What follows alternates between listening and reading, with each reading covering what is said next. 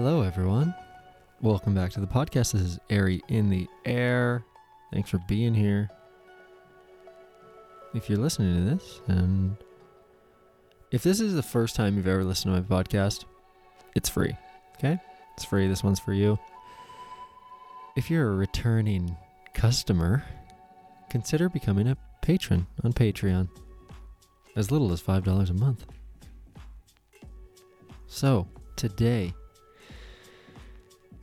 God, I just had the craziest epiphany. I was listening to my friend Annie. She's been on this show, Dr. Annie Pendergraph, clinical psychologist and bad bitch. Still sipping my coffee. And so I'm listening to her, and she's kind of recounting her experience where she listened to this podcast, and I'm just going to remove citations from this one because I'm not being scrutinized. Anyway, she was talking about a baby's first breath. And it gave me a cascading series of epiphanies. And it solidified something I've been thinking about for so long. And so today, I'm going to share that with you. Thanks so much for being here. Here's a little bit of music to warm me up to this kind of, I don't know, what do I say? This kind of energy, this kind of thought, this kind of monologue. Here we go.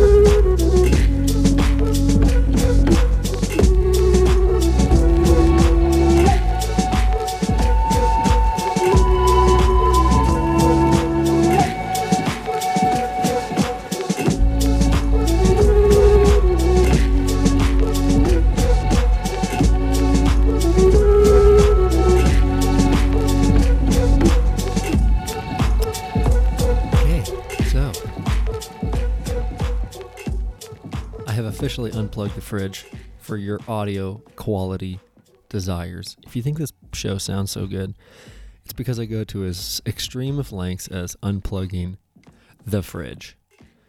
But if you hear the occasional dog barking or growling or begging me to do something for her, then yeah, that's just something I don't really edit out. The microphone, I just turn it on. It's just like a window into my life. And sometimes into my soul. I think today it might even get all the way down into my soul.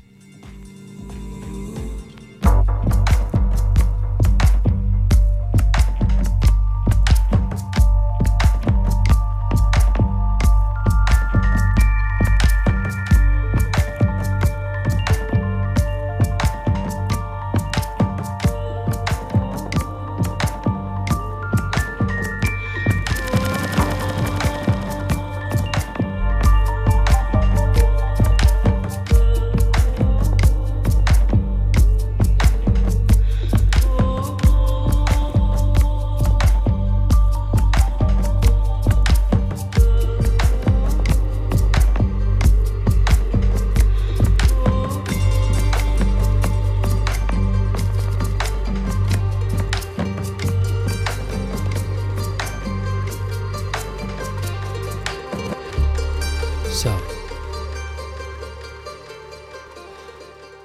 this cascading epiphany I had, I could title it something like The Connecting Thread. It is something that connects us all.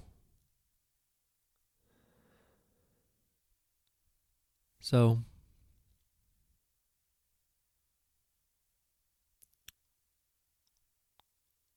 a baby's first breath. There's a Radiolab episode, which is what Annie listened to.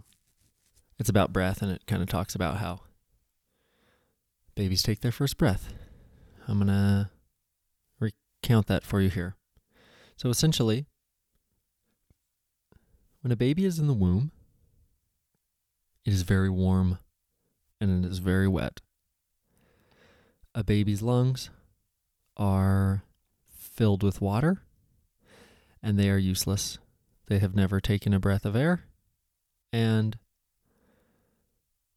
the baby doesn't breathe because it gets oxygenated blood from its mother through the umbilical cord that comes up into the baby's heart, and then the baby's little heart pumps it through the baby's body.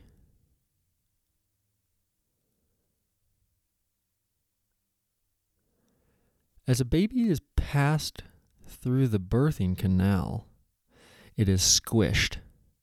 This squishing squeezes the water out of the baby's lungs.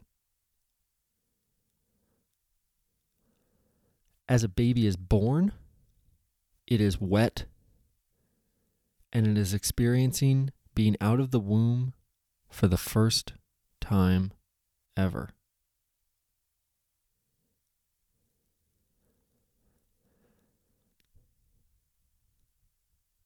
At this point, the umbilical cord is getting stretched and shrank. The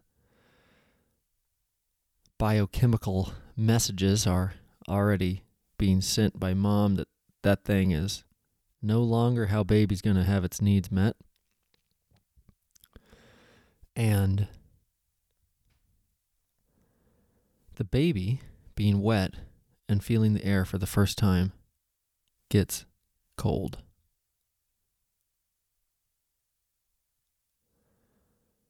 This coldness is physiologically very dangerous for the baby. Babies can get hypothermia and die if they are not swaddled and put on a mother's chest immediately.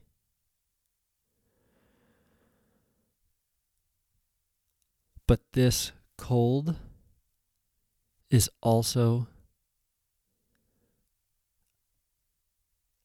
the stimulus for the baby to take its first breath. It's almost like the environment and the body saying, "Wake up. It's time." This is the thing that we all went through to be here. This is the trauma of birth. That trauma of we're going to freeze to death and we need to take our first breath. This is the thing that we all share. No matter if your life was absolutely perfect after that, we all have this trauma of existence, of being here. It was our ticket to enter. It was our ticket to enter.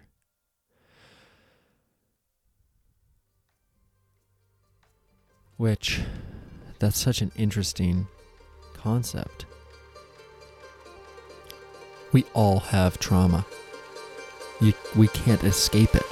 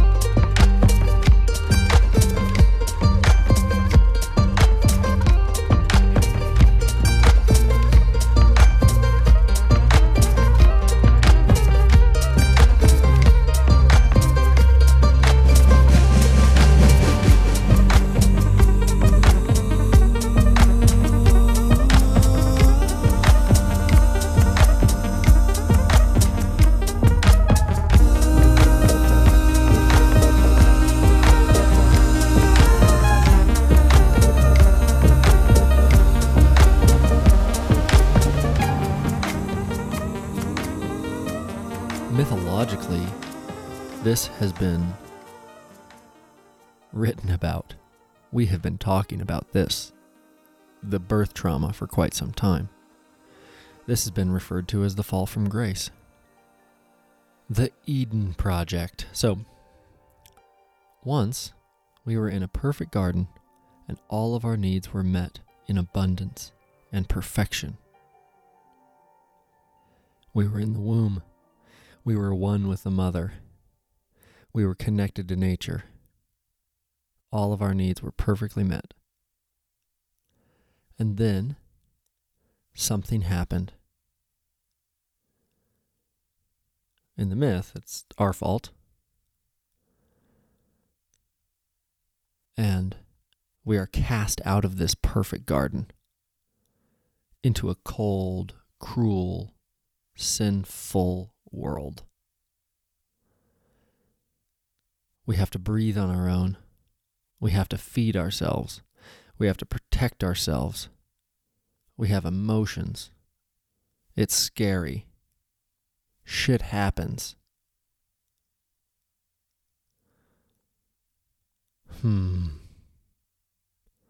We all have this trauma, this fall from grace. We all experienced it in every civilization since humanity has been ruminating on this shared trauma. It's an incredible realization that we all share trauma. It is something that holds us back so much to pretend that we don't. I think we all have experienced in ourselves and other people the downplaying of our own suffering, where we pretend that we're okay, that we pretend that we're fine. And we do this consciously, we do this conversationally, and we do it subconsciously. Sometimes we don't think we deserve to be empathized for our suffering. Maybe our suffering's not enough. You know, there's so many starving kids in Africa, so my life is so charmed over here. Maybe we don't want to be a burden to other people. Maybe we just want to pretend that we're okay. Maybe we don't want to be embarrassed about what happened to us. It's humiliating to be molested, to be beat, to be neglected, to be demeaned. If this happened to us, maybe we deserved it. That's too painful of a thought to let in. So often, we just deny the fact that we have trauma. We deny the fact that we have trauma. In this denial, we essentially stick our nose up.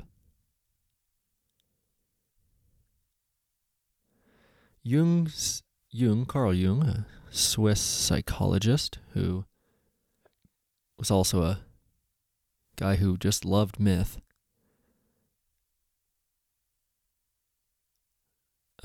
he kind of came up with this archetype thing. All these different archetypes. He's also kind of the godfather of the shadow, the subconscious. And Jung has a great quote that says, "If a man's branches are to reach into the heavens, then his roots have to reach down into hell."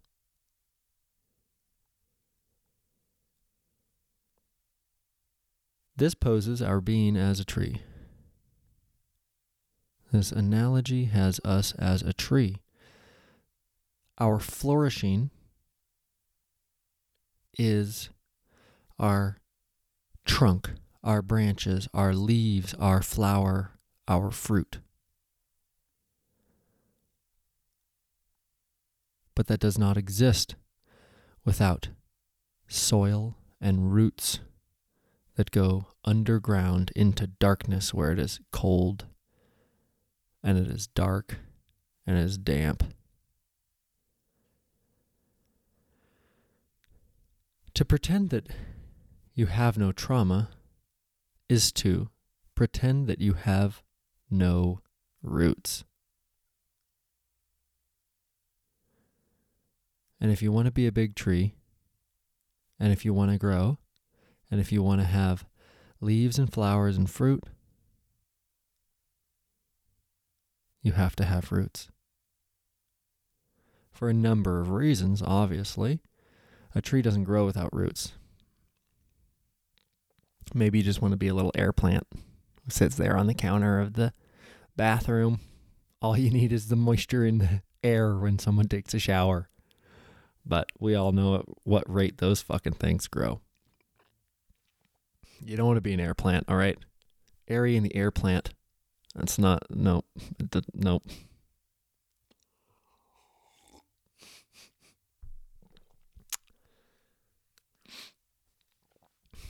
Our traumas are part of our roots. Our traumas, our experiences, our conditioning, our wounds, our memories, our responses, our personality. These are all subterranean things. They have histories that are hard to see, difficult to understand. Yet, the tangle of these things are undeniably powerful in shaping who we are, how we feel, how we see the world. And I must be onto something here because there's just a hummingbird outside the window. When do hummingbirds hang out for that long? And there he goes.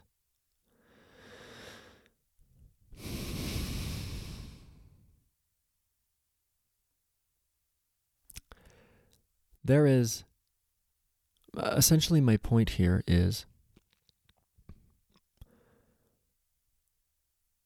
trauma in you is not an if.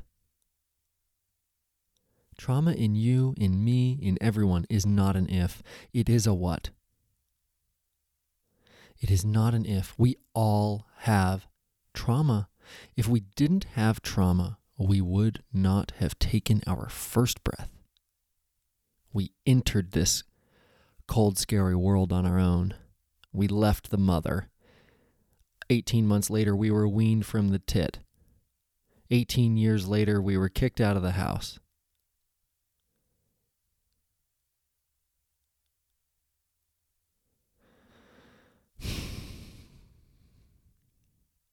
Not all of us were raped. Not all of us had our families put in concentration camps.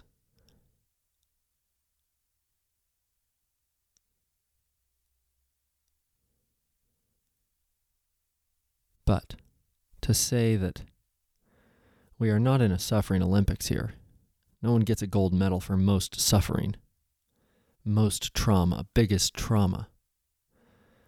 My point here is that the acknowledgement of trauma and its existence in your life is a doorway. It is a doorway into the future. It is a doorway that allows you to actually see your life and yourself.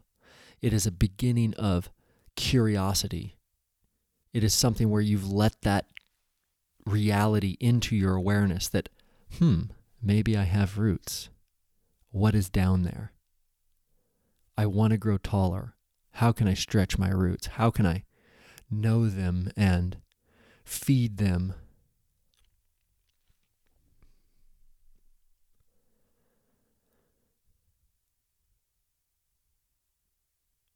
There are many pathologies, there are many problems that come with refusing to acknowledge your own traumas. And one of them is likely that you're going to be unlikely to be able to see other people's traumas. I think likely the biggest pathology that will come from that, denial of your own traumas, is a lifelong repression of your emotions that come with those things.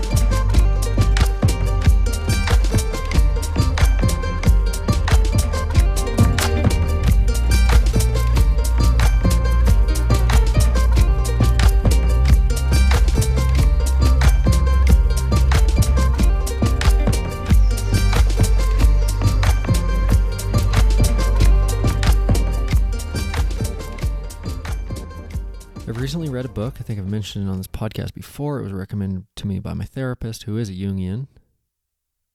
And it's called The Eden Project by James Hollis. The Search for the Magical Other. And it's a Jungian perspective on relationships. And essentially what it poses, its thesis is that the quality of our relationships is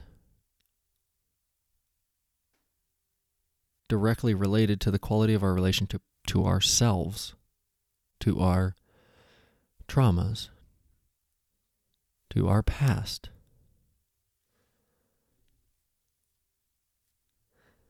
It poses that our most primal relationship was that of our parents, of our family, when we were infants and to 7, 8, 9 years old, as we were imprinted with all of the rules, regulations, beliefs about ourselves, about the world around us. It poses that we are bound to search and reenact this primal relationship, our parental relationship, and we do that with our intimate relationships. It is inevitable, and we all do it. And the level of awareness that we bring to that is going to radically determine how healthy that search is. Obviously, if we have a subconscious program that we are looking to return to the womb, to the safety of our mother, to the state of our lives where everything was cared for, everything was taken, all of our needs were met effortlessly, and we were warm all the time, then we're going to project that onto our partner in myriad ways. And if we start to look at that and start to, take care of that, keep that in our awareness and look out for the ways that that's manifesting negatively, looking out for the ways in which that manifests expectations of our partners and resentments and these different things. It's going to radically increase the healthiness, radically increase the health of our intimate relationships.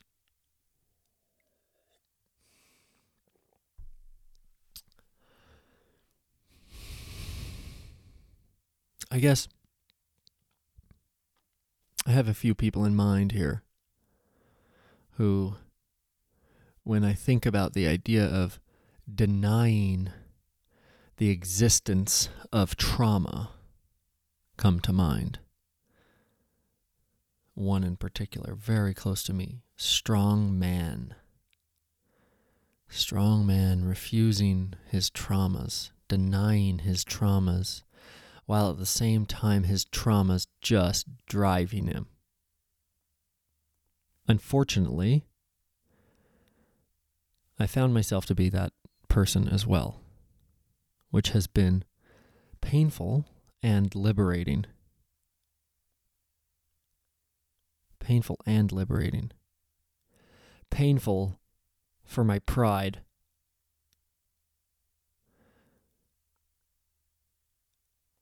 but liberating because of this thread that ties us all together. That I couldn't have escaped trauma if I tried, if I had had the most perfect childhood. I still wouldn't have escaped it.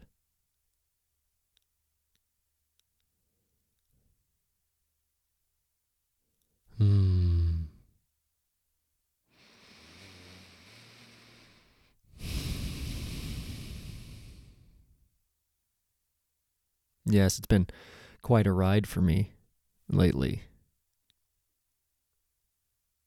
And I'm coming into much warmer terms with my traumas. Coming into much closer relationship with them. In the last episode, I titled it, These Sweet Wounds. And that is a aspiration I have for how I want to see my wounds, sweet wounds. The wounds that made me, the traumas that made me. They made me breathe. They made me breathe. I wouldn't be here without them. I wouldn't be who I am without them. They have shaped me. They have guided me. And they are my work. It is not something that I try to cut out of myself. With the analogy of me being a tree, these are my burls. These are my knots, my twists and my turns. They are what make the tree interesting. They are what give me character. It is a beautiful thing. I cannot encourage you more, invite you more.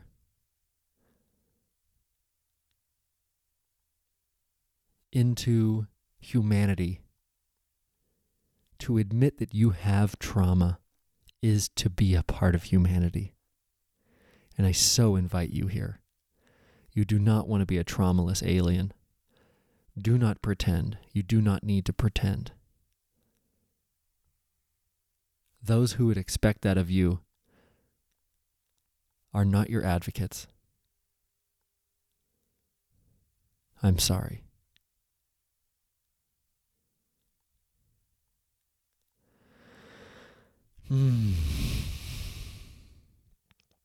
These sweet wounds.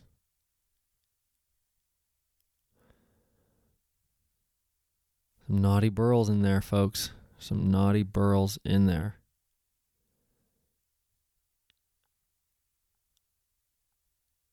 Thanks for being here with me today.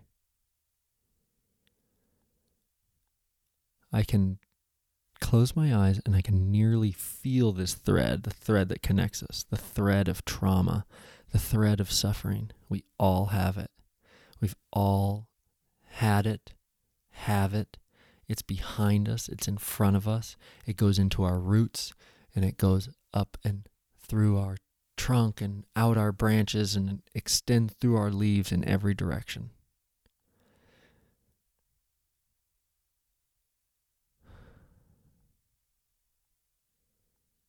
Amazing. It's like working out, you know? Working out is like a stressor that we put on our bodies to stimulate this thing, to stimulate this part of evolution that takes a stressor and turns it into strength. Trauma is the emotional stressor that creates our psyche for better and worse. And it is an incredible gift to yourself and to humanity at large to bring your consciousness into that so that you can guide your psyche again, so that the trauma is not the only thing that's guiding it, so that you have both your roots going down, your traumas growing your roots, and your consciousness guiding the growth of your flowers and your fruit above the ground. what ends up happening is that what we shame stays the same. So if we have shame around our traumas, then our traumas are going to run us, because they're the things that are going to be in power. And if we don't shame them, then we can fucking grieve them, finally. We can cry, and we can sob, and we can scream, so we can fucking move on. I love you. Thanks for being here. Hope this is helpful. See you in the next episode.